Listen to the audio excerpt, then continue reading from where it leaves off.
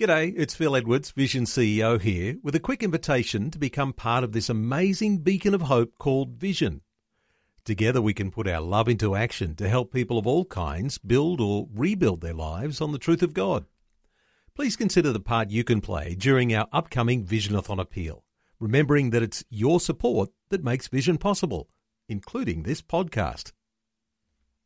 Life, culture, and current events from a biblical perspective. 2020 on Vision. No doubt you've been watching the headlines with intense interest, especially if you have a certain love, a certain passion for what God is doing through His people, the people of Israel. Well, Ron Ross has been scouring the headlines overnight, and with all of the violence that's broken out between Israel and the Palestinians, no doubt lots of headlines to draw attention to. Ron Ross, a special welcome back to 2020. Thank you, Neil. Ron, let's start with the headline atop. Islamic Jihad commander was killed in an Israel airstrike Monday as Israel fights against unrelenting attacks. Yeah, Islamic Jihad commander Hassan Abu Habib was killed in an Israeli airstrike on the northern Gaza Strip Monday afternoon. The IDF said that Abu Habib, who was killed in a joint operation with the Shin Bet intelligence agency, has commanded the northern Gaza Strip division of Islamic Jihad since 2019, when his predecessor Baha Abu Elata was killed in a targeted assassination by the IDF. Following his killing, a salvo of rockets were launched towards Israel communities near the border, as well as Ashdod, Ashkelon, Kiryat Malaki, and Beersheba. One home sustained a direct hit in Ashdod, and 3 people were lightly wounded. Hamas has threatened to increase their attacks on Tel Aviv as a result of this killing. Ron, there are so many stories around, and there are world leaders who are calling for a ceasefire. In fact, an interesting one here where the US has blocked a UN Security Council statement calling for a ceasefire. What's the story here? Yeah, they blocked the United Nations Security Council from issuing a statement that called for an end to Israeli-Palestinian violence on Monday, but in it they failed to condemn or even mention Hamas or the Gaza rockets. When pressed by reporters in Denmark as to whether the US was standing in the way of diplomacy, US Secretary of State Antony Blinken said, "We're not standing in the way of diplomacy, to the contrary. We're exercising it virtually non-stop." Ultimately, Blinken said it's up to the parties to make clear they want to pursue a ceasefire. Prime Minister Benjamin Netanyahu met with Defense Minister Benny Gantz, IDF Chief of Staff Aviv Kohavi, Shin Bet Chief Nadav Argaman, and Mossad head Yossi Cohen, and National Security Advisor Meir Ben Shabbat on Monday, as Hamas and Islamic Jihad continued to shoot rockets. Netanyahu said after the meeting that the instruction is to continue to strike terror targets. The IDF does that well. We will continue to act as much as necessary to bring back the quiet and security to all residents of Israel. The campaign against the terror organizations continue in full force, Netanyahu said in a press statement, and he pointed out the IDF has attacked more than 1,500 targets in recent days. Ron, another headline. Inside the incessant raids on Israel, it's apparent that terror group Hamas has already won the future of the Palestinian leadership. What's this one about? Yes, I think we need to take a deep breath and understand there's more going on than just a war with Israel. Hamas's latest rocket war is taking place in 2 different theaters. One's the war with Israel and an unspoken battle with its rival Fatah faction for leadership of the Palestinian National Movement. Hamas is winning. The turning point for Hamas came in the clashes last Monday between Israeli police and stone-throwing Palestinian rioters inside the Al-Aqsa Mosque. It was in that encounter that Hamas began reaping the fruit of its efforts. In the wake of images of Israeli police firing tear gas into the mosque, Hamas issued an ultimatum. If Israel didn't take certain steps by 6 p.m.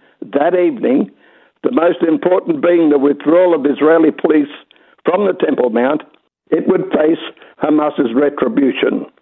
It was a public, humiliating demand designed to be ignored, and ignore it Israel did.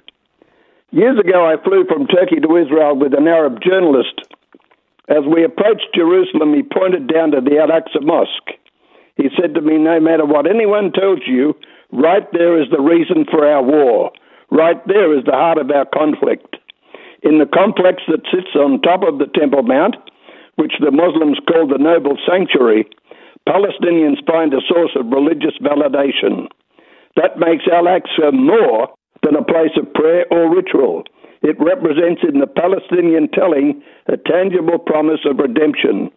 So if we look at all the attacks this week, we can go back to last Monday and understand what's motivating Hamas right now. Ron, let's turn our attention to some headlines around the world as to how Christians are responding, and Christians around the world responding to recent attacks on Israel by donating bomb shelters in vulnerable communities. What's happening? Yeah, the Gaza border has been under constant attack in recent days, and Christians are responding. In addition to those near the Gaza border, another 6 shelters have been ordered and will soon be sent to communities located near the Lebanon border. And I noticed there was an attack there this morning. The effort was spearheaded by the International Christian Embassy in Jerusalem, ICEJ. Christians around the world want to do something positive to help Israel now.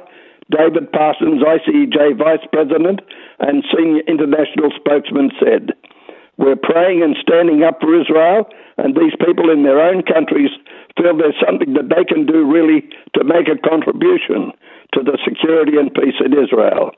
He said that the more people are sheltered, the less casualties there'll be. And I can remember my wife and I sitting in bomb shelters years ago, doing colouring in with little kids who were terrified of what was going on outside. ICEJ has been donating portable shelters to communities at risk since 2008, and it's wonderful to see the timely provision of bomb shelters right now. I'm sure it drags up all sorts of memories, Ron. Let's talk about another headline. At home, the Australian government has once again announced it'll boycott another World Conference on Racism that's to be held in Durban and sponsored by the UN. How does this story look? We will not associate Australia with one-sided and contentious language that singles out Israel or invent that champions such language, Prime Minister Scott Morrison declared, as he confirmed Australia will not participate in upcoming events in commemorating the 20th anniversary of the Durban Declaration. The move by the Australian government continues its policy of boycotting the event, which began after Israel and America dropped out of the United Nations' original World Conference on Racism in Durban, South Africa, in 2001, which singled out Israel as racist. Australia did not participate in Durban 2 in 2009 or Durban 3 in 2011. Speaking at an Australia-Israel Chamber of Commerce event in Melbourne, Scott Morrison said, not that it should come as a surprise from me and my government, but in 2009 and 2011, we did not attend the Durban Declaration, and we will not be attending them going forward.